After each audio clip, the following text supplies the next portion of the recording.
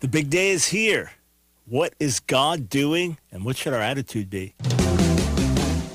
It's time for The Line of Fire with your host, activist, author, international speaker, and theologian, Dr. Michael Brown, your voice of moral, cultural, and spiritual revolution.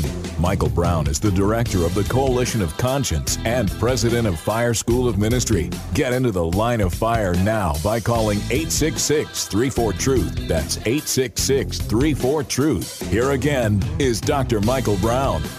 I firmly believe that whatever the outcome of the election is today, I firmly believe at the end of the day, or when we have the final results in, we will be able to say, God heard the prayers of his people and answered according to his will.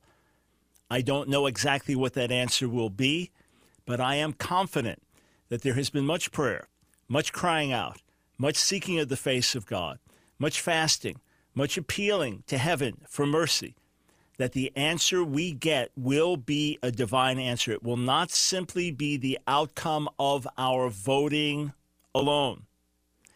Hey, friends, welcome to The Line of Fire. This is Michael Brown, your voice of moral sanity and spiritual clarity in the midst of a society in chaos and a church all too often in compromise. Thrilled to have this platform to share with you on Election Day 2020. Here's the number to call, 866-34-TRUTH, 866-348-7884. Now, I've just said what I've said from a divine standpoint, meaning that although you could say with every election the will of God is done because God is sovereign, I believe in many cases God simply gives us over to our desires. God simply lets us make choices and says, go ahead. But there are other times we really seek him, we really cry out to him, we really ask for his intervention. And at such times, we can feel more confident that God has acted, that God is at work. From a natural standpoint, we can still ask questions. So I have a question for you, 866-348-7884. If America, in fact, does give Donald Trump 4 more years, what were the biggest reasons?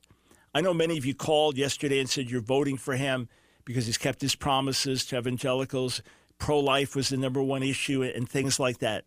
But on the larger scale, because conservative Christian voters only make up a certain portion of the population, if Americans vote for Trump and reelect him, what will be the biggest reasons that Americans voted for Trump? What's your take? Conversely, if Trump loses, what would be the biggest reasons why he loses? Now, I have my thoughts, and I'll share them with you later, but love to hear from you. Okay, Drudge Report, which used to be super, super pro-Trump, and then has become really anti-Trump, not just neutral, but anti-Trump. Here's a graphic from last night on Drudge Report, all right? And again, Drudge kind of gives you a feeling. Drudge, you read the headlines there, and all it is headlines, just black and white, sometimes red, and then a big picture in the middle. But basically, Drudge is going to get your emotions going in a certain way, get you thinking a certain way. So look at these headlines. USC Final, meaning final poll, most accurate poll 2016 shows Biden plus 11. Barely budged since August. The final countdown, PA, so Pennsylvania, Advantage Joe. MI, Michigan falls out of Trump reach? ? President points to shakeup, win or lose. 4% chance of victory. 10% chance. Wall Street Journal, swing state poll finds no late shift.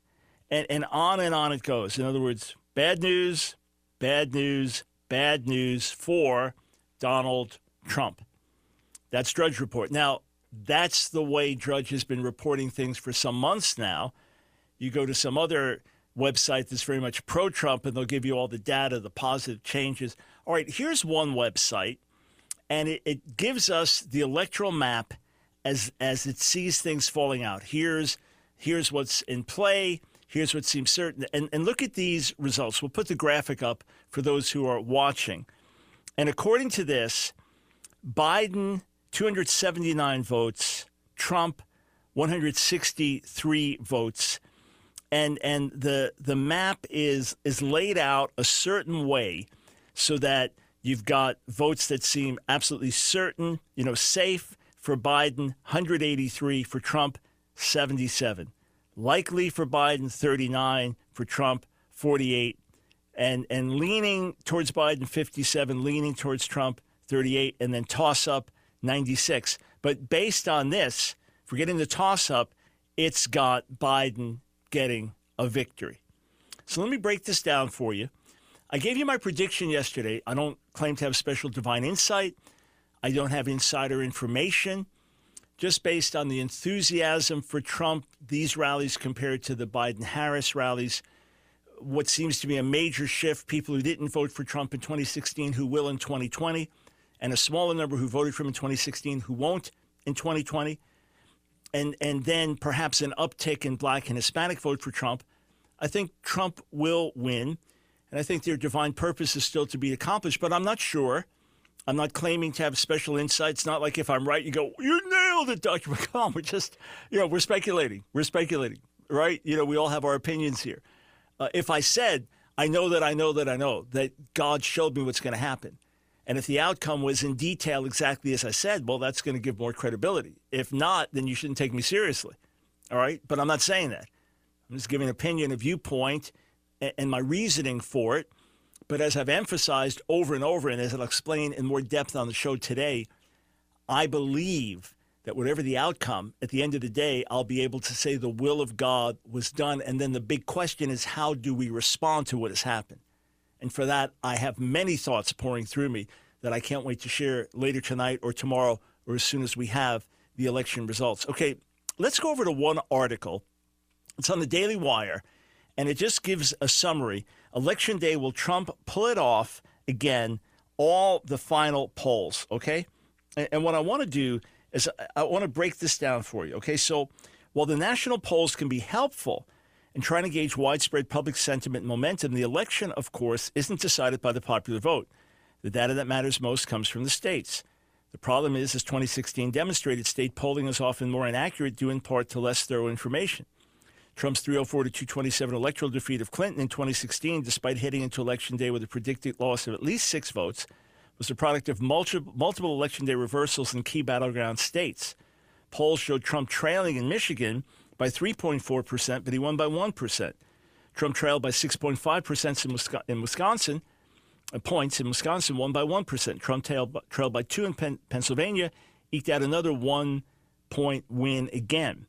This year, there are only 12 true battleground states: Arizona, Georgia, Florida, Iowa, Michigan, Minnesota, Nevada, North Carolina, Ohio, Pennsylvania, Texas, and Wisconsin.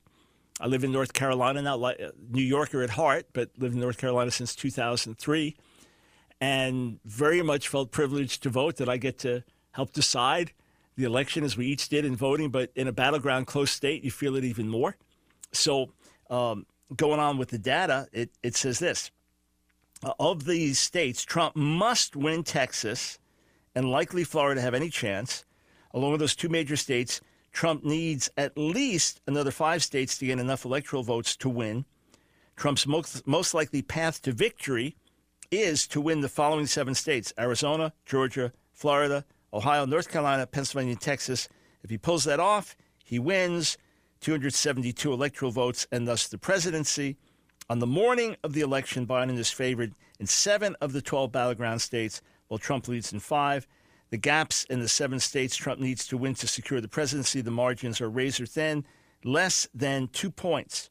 Trump has seen improvement in the last 2 weeks in 10 of the 12 battleground states: Arizona, Georgia, Florida, Iowa, Michigan, Minnesota, Nevada, Ohio, North Carolina, and Pennsylvania, where he has lost ground in 2, Texas and Wisconsin, then the rest of the breakdown. So that kind of lets you know where things stand in the natural. Now, if this was simply a matter of popular vote, which is not how the founders set things up for many reasons, then you would campaign accordingly. In other words, you wouldn't spend so much time in a key battleground state where the few votes could push it one way or another. You spend all your time in like New York, California, the most populated parts of the country, even though, let's say if you're Trump, they are blue states, you try to win as many voters within that as you could, just population-based. So the campaigning, the spending of money, and all of that is targeted for certain purposes. That being said, so just give me the update where things sit at the moment. Let me say some bigger things, and then I want to take some of your calls. Got a lot to share today, obviously. Okay. I am so turned off by the flood of constant ads on every side. And basically, the main way that you advertise is by attacking your opponent. So I watch a lot of stuff on YouTube, catch up with things, learn things, and I don't watch news live, so maybe there's a clip afterwards I'm watching. But whatever you're going to put on, it starts with a political ad. And let's say you didn't know anything about these people. You think every politician out there is evil, evil, evil. I was watching some of the people I didn't know. It's like, oh, that's a bad person. And then you see the one they're running against, the negative ad against them. Oh, they're a bad person. Every day in the mailbox. If Nancy gets the mail, if I get the mail, come home, open the mailbox, and there's a stack of expensive mailers. In other words, not just some cheap piece of mail, but it's big, it's color, it's on thick paper, for this one, for that one. So much money spent. And if I'm running against you, if I raise $1 million, you got to raise $1 million. If I raise 2, you got to raise 2. If I raise 10, you got to raise 10. And where's it go? Boom, nowhere. It's just one of my pet peeves when there's so much fine gospel ministry going on around the world, when there's so many people doing frontline ministry that could really use funds, we get on this frenzy. And I don't mean the church so much. I don't know how much giving comes from the church. But every appeal, I'm getting every politician appealing to me. I don't know what email list I got on, but everyone, now is the time. You got to give. It's urgent. You got to give. And then you're on the other side. You're getting no's. I'm not faulting one side or the other. The whole system. It's just the way it runs. And it's not like, hey, I'm going to raise $1 million to help feed the poor overseas, and I'm going to do this over the next 5 years. And can you raise $1 million to help match that, and we'll give that to the poor? No, this goes nowhere. It's spent and it's done. If we could spend the amount of money and put in the amount of energy and effort into the gospel and to helping people in need that we put into the political scene, boy, America and the world would be transformed. Okay, I had to get that off my chest. We'll be right back. Go to your calls. Ton more to cover today. Stay right here. Shake the nation, change the world.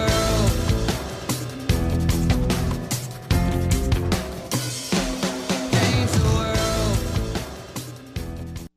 God of light, hear our cry.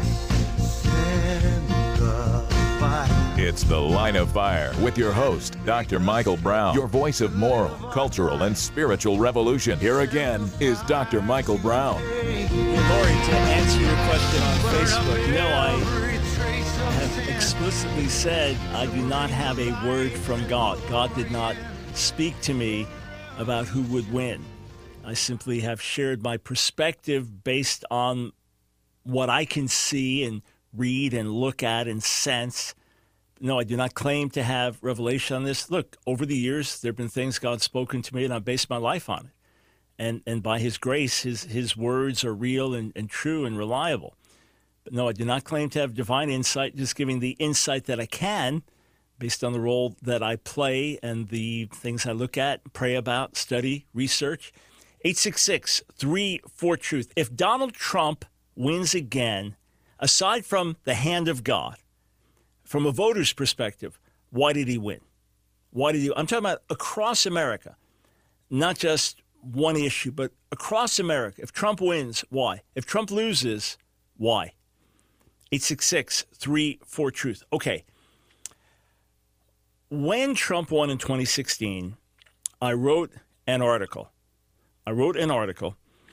saying that Donald Trump became president by the sovereign will of God.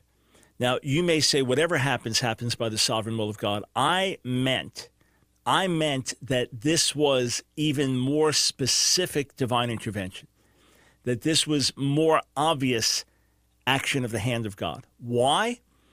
Because the odds against him were so massive from the Republican primary all the candidates that we had that were so much more likely, from Jeb Bush to Ted Cruz to Marco Rubio to John Kasich to Chris Christie to Ben Carson to you name it, so many that we easily could have voted for before him, and yet he gets in. And then the day of the election, there were polls giving him 1 or 2% chance, the shock of his getting in. So I took that as God's hand. Now, doesn't mean everything he does is good or right, okay? But it simply meant that I saw that in the sovereign way, plus all the prophecies that were predicting this, some even before he ran in the primaries. So you weigh everything. You consider everything. Whoever wins this time, I am convinced, again, just my own conviction, my own viewpoint, that we'll be able to say God heard the prayers of his people, because there has been so much prayer. I do not remember any time in my life this amount of prayer in D.C., around the world, people fasting and praying around the world now for the elections in America. So I don't know that that guarantees a result that many of us would want, but I'm convinced when we're done, we'll be able to say the will of God was done. Now, it could be because God is giving us more of a respite to use the freedoms we have. It could be that things are going to be taken away from us to wake us up. We shall see. But I got a lot more to share on that. And I'll give you my list of all the things against Trump now that would make it difficult for him to win, you would think, without divine intervention. All right, let's go to the phones, and we'll start with Marcus in Orange County, California. Welcome to the Line of Fire. Hi, how you doing? Very well, thank you, sir. Hi.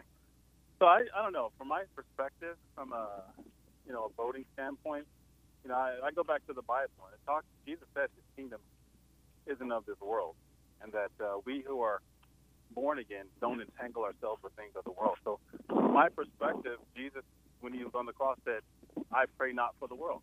So I don't think our kingdom is even of this world. So this is the thing that the Gentiles vote about, right? No, not at all. Didn't he say, render to Caesar the things that belong to Caesar? Didn't Paul say, correct, pay taxes to whom it's due? So that's our money. Right. Don't you work? Do you work? Do you work a job? Right. That's the work of my flesh. So the works of your flesh are the works of your flesh, and children of the flesh are not the children of God. So that makes sense. Well, wait. So hang on. When you work a job, you're in the flesh? Of course. I don't come in there and say, hey, my spirit's working a job right now. I have to show up in the flesh. Oh no, but but the Bible says the flesh cannot possibly please God. Whatever I do as unto the Lord. When I eat a meal, I do it as unto the Lord. When I'm having fun with family, I do it as unto the Lord. When I was doing secular work as a salesman, I did that as unto the Lord. When I vote, I do it as unto the Lord.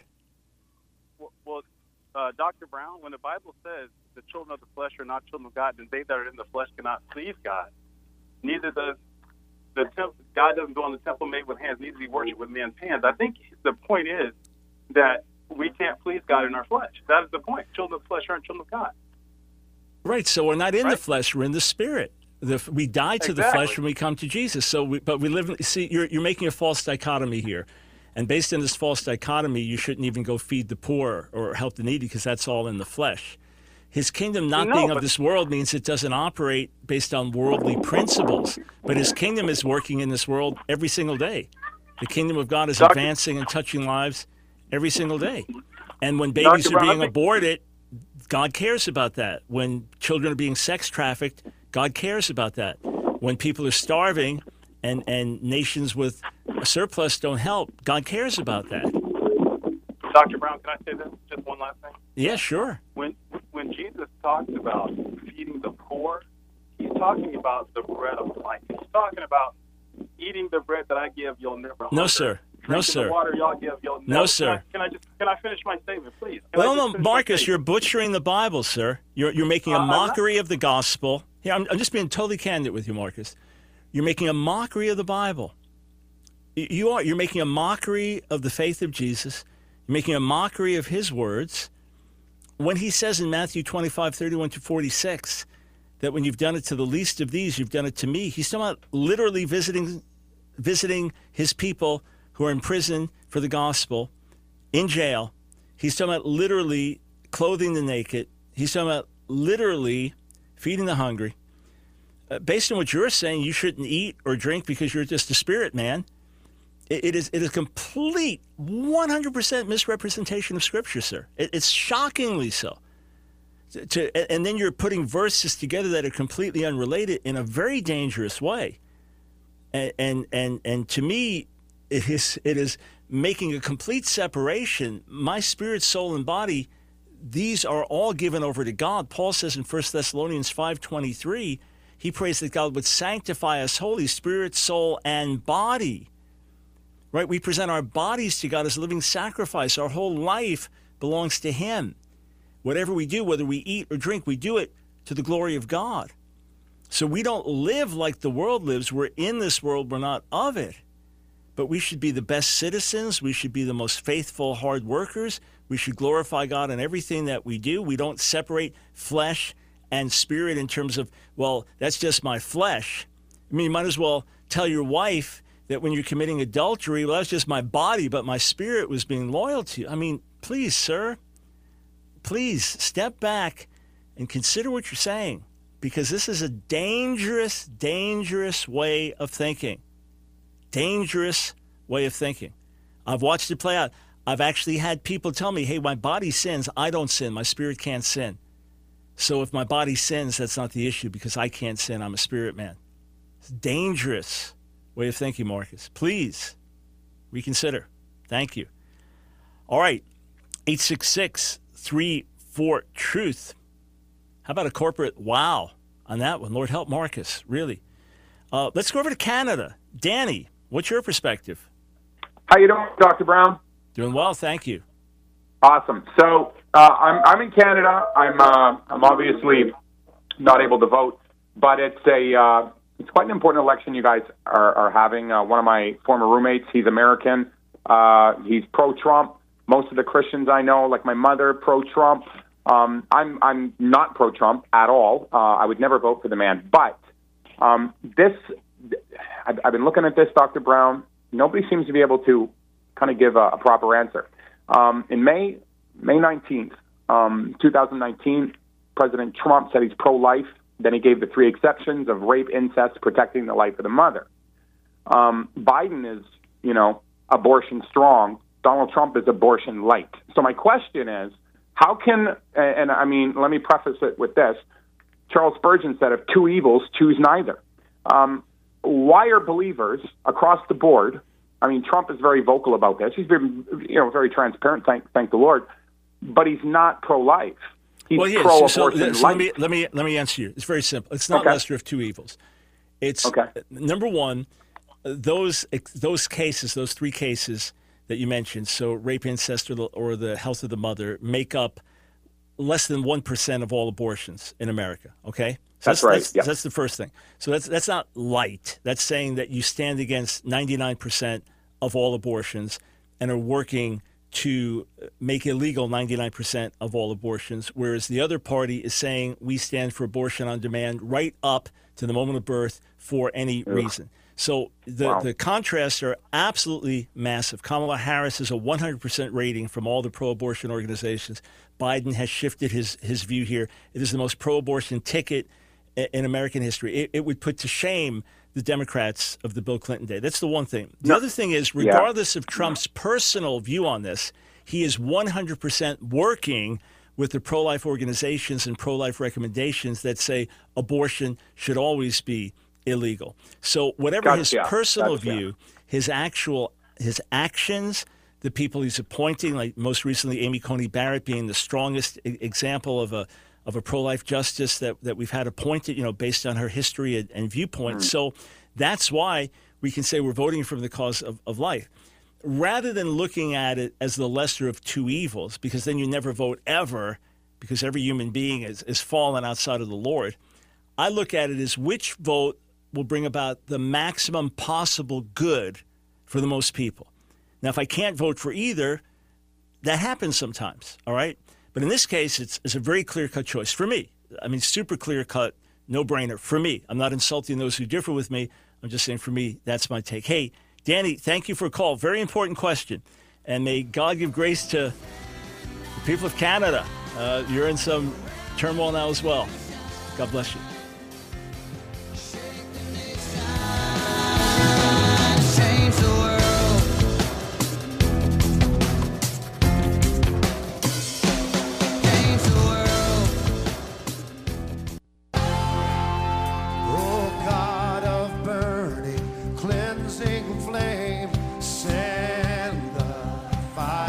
It's The Line of Fire with your host, Dr. Michael Brown, your voice of moral, cultural, and spiritual revolution. Here again is Dr. Michael Brown.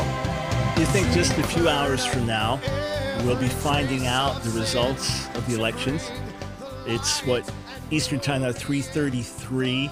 So in 3.5 hours, polls will close in states like Florida, important states like that. And then shortly after that, you start hearing results. But we may know early tonight who the winner is. We may know late tonight. We may not know for several days. But think, before the universe was created, all this was laid out before God, and he knew every detail because he inhabits eternity. Welcome to the Line of Fire, 866-34-TRUTH, 866-348-7884. Just taking election-related calls today. Before I go to the phones, here's my short list of all the things that Trump had to overcome if he's to win. Because remember, at the beginning of the year, the economy was really strong. Looked like he could have a very easy victory. If Bernie Sanders was going to be the Democrat candidate, he was so far to the left. Could he get enough support? Joe Biden seemed dead in the water, and with early primary results and things like that, didn't look like there was a real strong candidate that could take him on. Things have shifted dramatically. So you have so much of the mainstream media against Trump, overwhelmingly against Trump. 100-1 reporting negatively against him. Then you have, and by the way, I'm just factually listing the issues here. Whether you think he's worthy of the negative treatment or not is not my question. Then the social media giants, the Googles and the YouTubes and the Facebooks and the Twitter, and what seems to be censoring of conservative viewpoints or unfair coverage, even the fact-checking, constantly fact-checking Trump and not Biden. Those are massive obstacles. Think of overcoming those too. What's influencing more people on a regular basis than the mainstream media and the social media giants, right? Masters of the universe, as they're called. Okay.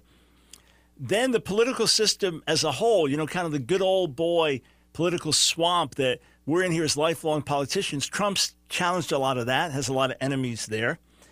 The pandemic, right, which he's blamed for in terms of so many deaths, and then the economic shutdown that stopped this powerful economic growth. So that's massive. That should take you out. The social unrest, and so much of it said the BLM leaders said we want to get rid of Trump, so that ideology driving in a certain direction. The rhinos, the Republicans in name only, that do not like a guy like Trump who doesn't play by those rules. Is there outside influence from like a China, which you would think would much prefer Biden to Trump when Trump has been such a public enemy of China? Those are substantial things to overcome. In my view, if Trump loses, aside from the will of God, aside from God responding to the prayers of his people, I'm talking about from a natural perspective. If Trump loses, it will be because of all the people he alienated. In other words, if he was strong, courageous, fought for what was right, kept his promises to his constituency, stood up for all the good causes he stood up for, but did not act like such a jerk all the time, then he'd win easily. Now, he may still win. I think he will, but we'll see. All right? So in my view, the only one who can defeat Donald Trump is Donald Trump. And if he loses in the natural, it's because of all the people he alienated, lying, different things like that, inciting anger, hatred. If he wins, in my view, naturally speaking, the primary reason will be because Americans love their freedom and because they see their country going in a very dangerous direction, and they see Trump as the antidote to that. In other words, if I had to put it in two big categories, why would Trump win? Why would Trump lose? He would win because Americans love their freedoms and see him as fighting for their freedoms and see America going in a very dangerous direction, especially in the Democrats. If he loses, it would be because he alienated too many potential voters. Just my viewpoint, my commentary. Now I want to hear from you. 866-34-TRUTH. Let's go to Russ in Salt Lake City, Utah. Thanks for calling the Line of Fire. Hey, Dr. Brown, how are you doing today? Doing well, thanks. You had asked about, from a secular point of view, why you think that he would win. I am a consultant here in Salt Lake, and for the past, ever since Trump was elected, whenever I go into, and I work with small business people, normally it's less than 25 employees. And I always ask them, I say, since Trump has taken office, how is your business doing? Mm-hmm. And I would say 95% of the time they go, thank God for Trump. Because of the deregulation, the way that he cut taxes, the way that he promoted the military to where they could get contracts and different things with the military. 95% of them all say the same thing, that they want him back. And so that is just a perspective from somebody out there talking to business people. Yeah, that's a valuable perspective, because that's a lot of the man and woman on the ground out there living their lives, not concerned with a lot of philosophical issues, just like, hey, my business is doing better because of the things Trump has done. Russ, I appreciate you sharing that. And obviously, even if the economy goes bad because of the pandemic, that's not a Trump policy fault. You think, hey, I'd rather have him in for the next years getting the economy rolling again. Appreciate the call. 866-34-TRUTH. Let's go to Zainab in Chicago. Welcome to the Line of Fire. Hi, Dr. Brown. Good afternoon. How are you? Very, very well. Thank you. Is it Zainab or Zainab? Yeah, it's Zainab. It's an Arabic name. So yeah. So that was, I looked at it and I assumed it was Arabic. My question was, how it can be pronounced the two different ways once you get it into English. So well, I anglicize it. I've always called it Zainab, but I think you're supposed to say Zainab in Arabic, and I find that Americans find it easier to say Zainab. Sounds good. Where are you from originally? I'm originally from Nigeria, from a Muslim family. So okay. Very, very interesting. Great. Well, so please, I'd love to hear your perspective. Well, so when in 2016, when Trump was running, I couldn't vote then, but now I can. At that time, I just couldn't believe it. I couldn't believe his personality. I couldn't, I was shocked. I said, Lord, but the Bible says you resist the proud, you give grace to the humble. This man is so proud. How does he win? I was so pained when he won. But when he won, honestly speaking, I knew that it was the hand of God. I just knew. But I still didn't agree with his way of doing things and his personality and everything. And I was like, okay, God called him, but I want something more stable. So I had decided that, I had even, because it was my first time, that I was going to vote presidential. I think I voted in 2018 and 2019 in Chicago.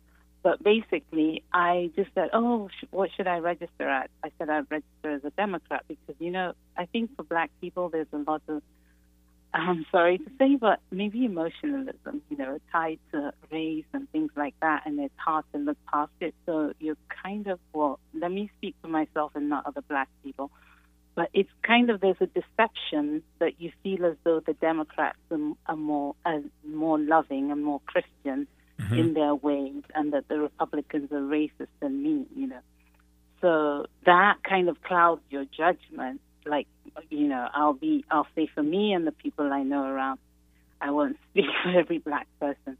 So for me, I was thinking, okay, I will go with the Democrats because the Republicans, they're so mean and hateful. But honestly, when the lockdowns began and the riots and I saw the anarchy, I could just see the evil spirits. I could just see the devil working in these people. I said, if I vote these people in, this is what I'm going to get, never. So my heart just turned and I said, I can't take it. And I see like they're always playing this, this narrative so you can stay a victim and keep thinking that you're a victim. And I can't stand it, you know. And I said, I'm not going to be saying, you know, because they say, white privilege. I said, I reject it. You know, you're not more privileged than me because you're white, you know. I totally reject it. I say to myself, okay, I'm privileged also because I'm a child of the living God, you know. So basically, yes. So for me, that's how it happened. And I'm having a bit of trouble because, like, I do have lots of family members that are Muslim. I have a few of them that are a bit liberal. My sisters in England are a little liberal. And my sister in England, she just thinks that how can you, as a good Christian, vote for Trump? That's terrible. I can't believe it. He's a terrible man. I said he was. It was his past. He's no longer. She says, no, I have all this things, you know. So she's putting me under. So she even called me on Sunday. I said, well, I voted already. She was like, I cannot believe it, you know. But I guess it happens. I listen to you a lot, and I think that happens all the time. People, for voting for Trump, they look like, okay, there's something wrong with your values if you vote this man who has these values. But honestly, now I just see it more from a spiritual perspective. I see all he's done for Christians and how the country is changing. I mean, he's really protecting Christians, and that's the life I want to live. You know, I don't want to live a life where I can't say certain things, you know, and I can't practice my faith freely. Yeah, let me just jump in. Yeah, let me just jump in and say this because we've just got a break coming up. Thank you for being so articulate, and certainly we know intimately the situation in Nigeria and what happens when the government does not stand for persecuted minorities, say Christians in the north, and the atrocities that are taking place. So these things are very, very real. And, you know, when you mention Black Americans, we can all have our emotional responses. You know, Black Americans, white Americans, different groups. We can all think the same way, group think. And so what you did is what we all have to do. We have to step back, do our best to get God's perspective, and then based on that, cast our vote. So I appreciate your process of thought and your candor in it, and may God touch the rest of your family. Hey, stay right there. I want Rachel to get your address. I want to send you a free copy of my book, Evangelicals at the Crossroads. If you don't have it, Rachel's going to come on right now and get your address. I want to send you a free signed copy of Evangelicals at the Crossroads as my gift to you. And may God, again, touch your Muslim relatives. May they come to know Jesus. We'll be right back. More of your calls and some of my major closing thoughts. It's The Line of Fire with your host, activist, author, international speaker, and theologian, Dr. Michael Brown. Your voice of moral, cultural, and spiritual revolution.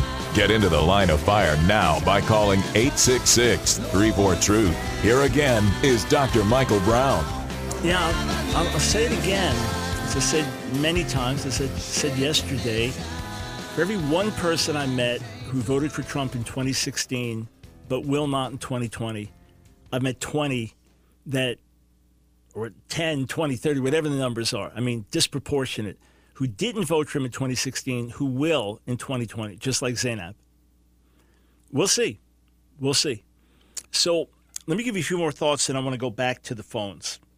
Okay. Why do I say that I really, truly believe that when we have the outcome of the election in for sure, that we will be able to say God heard and answered the prayers of his people? Now, hopefully most of us are not praying for a specific candidate. We're praying for God's will to be done and for God's best, long-term best for our nation to be done. I believe that because I have never in my lifetime seen this much prayer leading up to an election. This much corporate prayer, leaders coming together, believers all around the world, fasting, praying, crying out. I've never seen anything like this, not even near this level. And there is so much focus, so much going to God. And I've heard these prophetic words, if we pray, God's will be done. Now, some say if we pray, Trump will be elected, but that's not even the focus to me. That if we pray, God will hear. In other words, rather than just letting it take the natural course and the votes go the way they vote, that this will be definite divine intervention.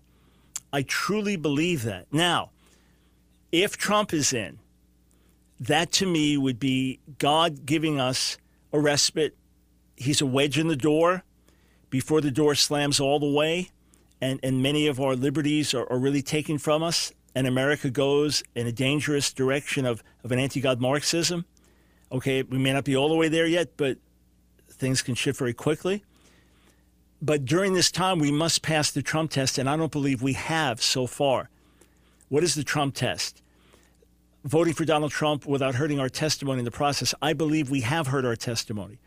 I believe we have been defenders of the president and apologists of the president and looking the other way at his faults and shortcomings and even becoming like him in certain negative ways, rather than saying, here's how we vote, but we take issue with this, this, this, and this.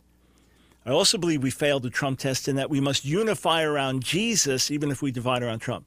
So we'll have 4 more years to pass the test and 4 more years to really go after God like never before for awakening and evangelism and revival. If Biden-Harris win, and I think you have to look at it like that, and I say that was the will of God, to me, God would be giving us over to further judgment in many ways because of our complacency for years, our carnality for years, our compromise for years, our failure to really go after God and give ourselves to the Great Commission, our abdicating of responsibilities, and this would accelerate the pace, which would then hopefully, finally, get us to wake up. I mean, the pandemic, the riots, that's pushed us some, but we are certainly not at that place of desperation, although we're closer to it than I've seen in memory. So those are my thoughts. Let me say this last thing, then I want to go to your calls. I wrote an article, posted on our website yesterday, so it's on AskDrBrown.org and some other sites, called The Case Against Trump and Why He Still Gets My Vote. The Case Against Trump and Why He Still Gets My Vote. You can read it on AskDrBrown.org. For all of you who did not vote for Donald Trump, cast a protest vote, sat out the vote, voted for the Democratic ticket, I get it. I understand the case against Trump. I'm not going to go through the whole article. It's there. You can read it. I documented it in detail in Evangelicals at the Crossroads when we passed the Trump test. I get it. I understand the issues with him. I can make the case against him. And when I weigh that against the case for him to me is much stronger. In terms of the larger interest, be it international, be it Israel and the Middle East, be it the unborn, be it religious freedoms, be it other issues here in America, for me the case for him is much, much stronger. The existential issues that we're dealing with, the case for him is much stronger. But I get it. I get the case against him. And from those of you who Trump's never done any wrong, he's never lied, he's never exaggerated, he's never mistreated anyone, please read the article. Please read the article. Remember, I say that as a Trump voter. Got that? All right, let's go back to the phones. We will start with Brian in Davidson, North Carolina. Welcome to the Line of Fire. How you doing, Dr. Brown? Very well. Thank you, sir. I want to say first, from what you just to piggyback off what you said, I can appreciate your point of view and your piece that you put up on, I want to say Facebook a few days ago with what your wife had. Nancy's viewpoint. Yeah, she posted it on her own Facebook page where she's just got a few hundred folks she interacts with. And I said, you want to make this more public? You're going to get attacked if you do. And she said, go for it. So, yeah, it's got a couple plus thousand comments and a lot of responses and a lot of negative comments too. Yes, but I love that point of view because one thing I want to say is that if Donald Trump was to lose, the only reason I would say that he would be granted, like you said, you filed on things that he has done good and things he hasn't. But the one thing I would say is maybe to wake the Christian family up, because for a little point on the few, it seems that people are turning more Republican Trump supporters first than Christians first. So it kind of like went from Christian Republicans to Republicans Christian. Yeah, I agree with you. And I don't think it's just a few. You're being charitable in saying that, sir. But I think it's more than a few. I think we've misplaced our priorities. Many. I personally believe. But you articulated it really well, going from Christian Republicans to Republican Christians. Yeah. Yes. But I did have one question, and I really got this coming from the other guy, and I always kind of wondered it, but I wondered if you could expand about it, because I do vote. Let me say that. I do vote, and I did vote. But one thing that I always wondered when it was put up that, render to Caesar with Caesar, I'm just being honest. And like I said, I just wanted for my interest. And maybe somebody else is going through the same thing. So when we say things like that, sometimes we kind of just roll it off the tongue when we hear somebody like yourself to look up to and admire. And then we get hit back with the pushback from it. How can we really expand upon that? Because honestly, I don't connect the two when render to Caesar. I get the taxes and things of that nature. But with voting, it's kind of like a privilege to vote more than, you have to vote. So could you kind of give me like a kind of like expand upon that just a little bit so I can understand it a little bit more? Absolutely. So what we have to do is make scriptural application. In other words, that was written in a time when you had a Roman dictator, you had an emperor, you had no vote, you had no influence, and through much of world history, that's been the case. You've either had a royalty, so monarchy, a king, a queen, or you've had a dictator. So for most of human history, we didn't get to vote. So how do I apply that same concept of render to Caesar the things that belong to Caesar? Paul expands on it, Romans 13, let every person be subject to the governing authorities, for there is no authority except from God, and those that exist have been instituted by God. Therefore, whoever resists the authority resists what God has appointed, and those who resist will incur judgment. So he goes through that, the place of government. Then he says, therefore, one must be in subjection not only to avoid God's wrath, but also for the sake of conscience. For because of this, you also pay taxes, for the authorities are ministers of God, attending to this very thing.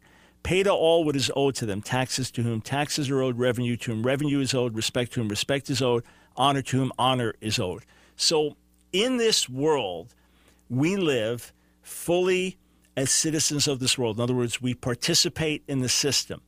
We pay taxes, we give honor, we submit. So to me, if I'm in a democratic republic and I can now actually cast a vote, since I'm called to be salt and light and an influence for good, now I actually get to live out some of my discipleship in voting. In other words, it's a stewardship. So I wouldn't say that it's a command for a Christian. I would say it's a sacred privilege and even responsibility, because otherwise what I'm saying is on issues that could be very important to God, I am going to give no input and leave the outcome entirely. Let's say all of God's people, right, all believers understood we are not supposed to vote because that's mixing kingdoms, or that's just what the world does, or his kingdom is not of this world, or we're in the world and not of it, whatever.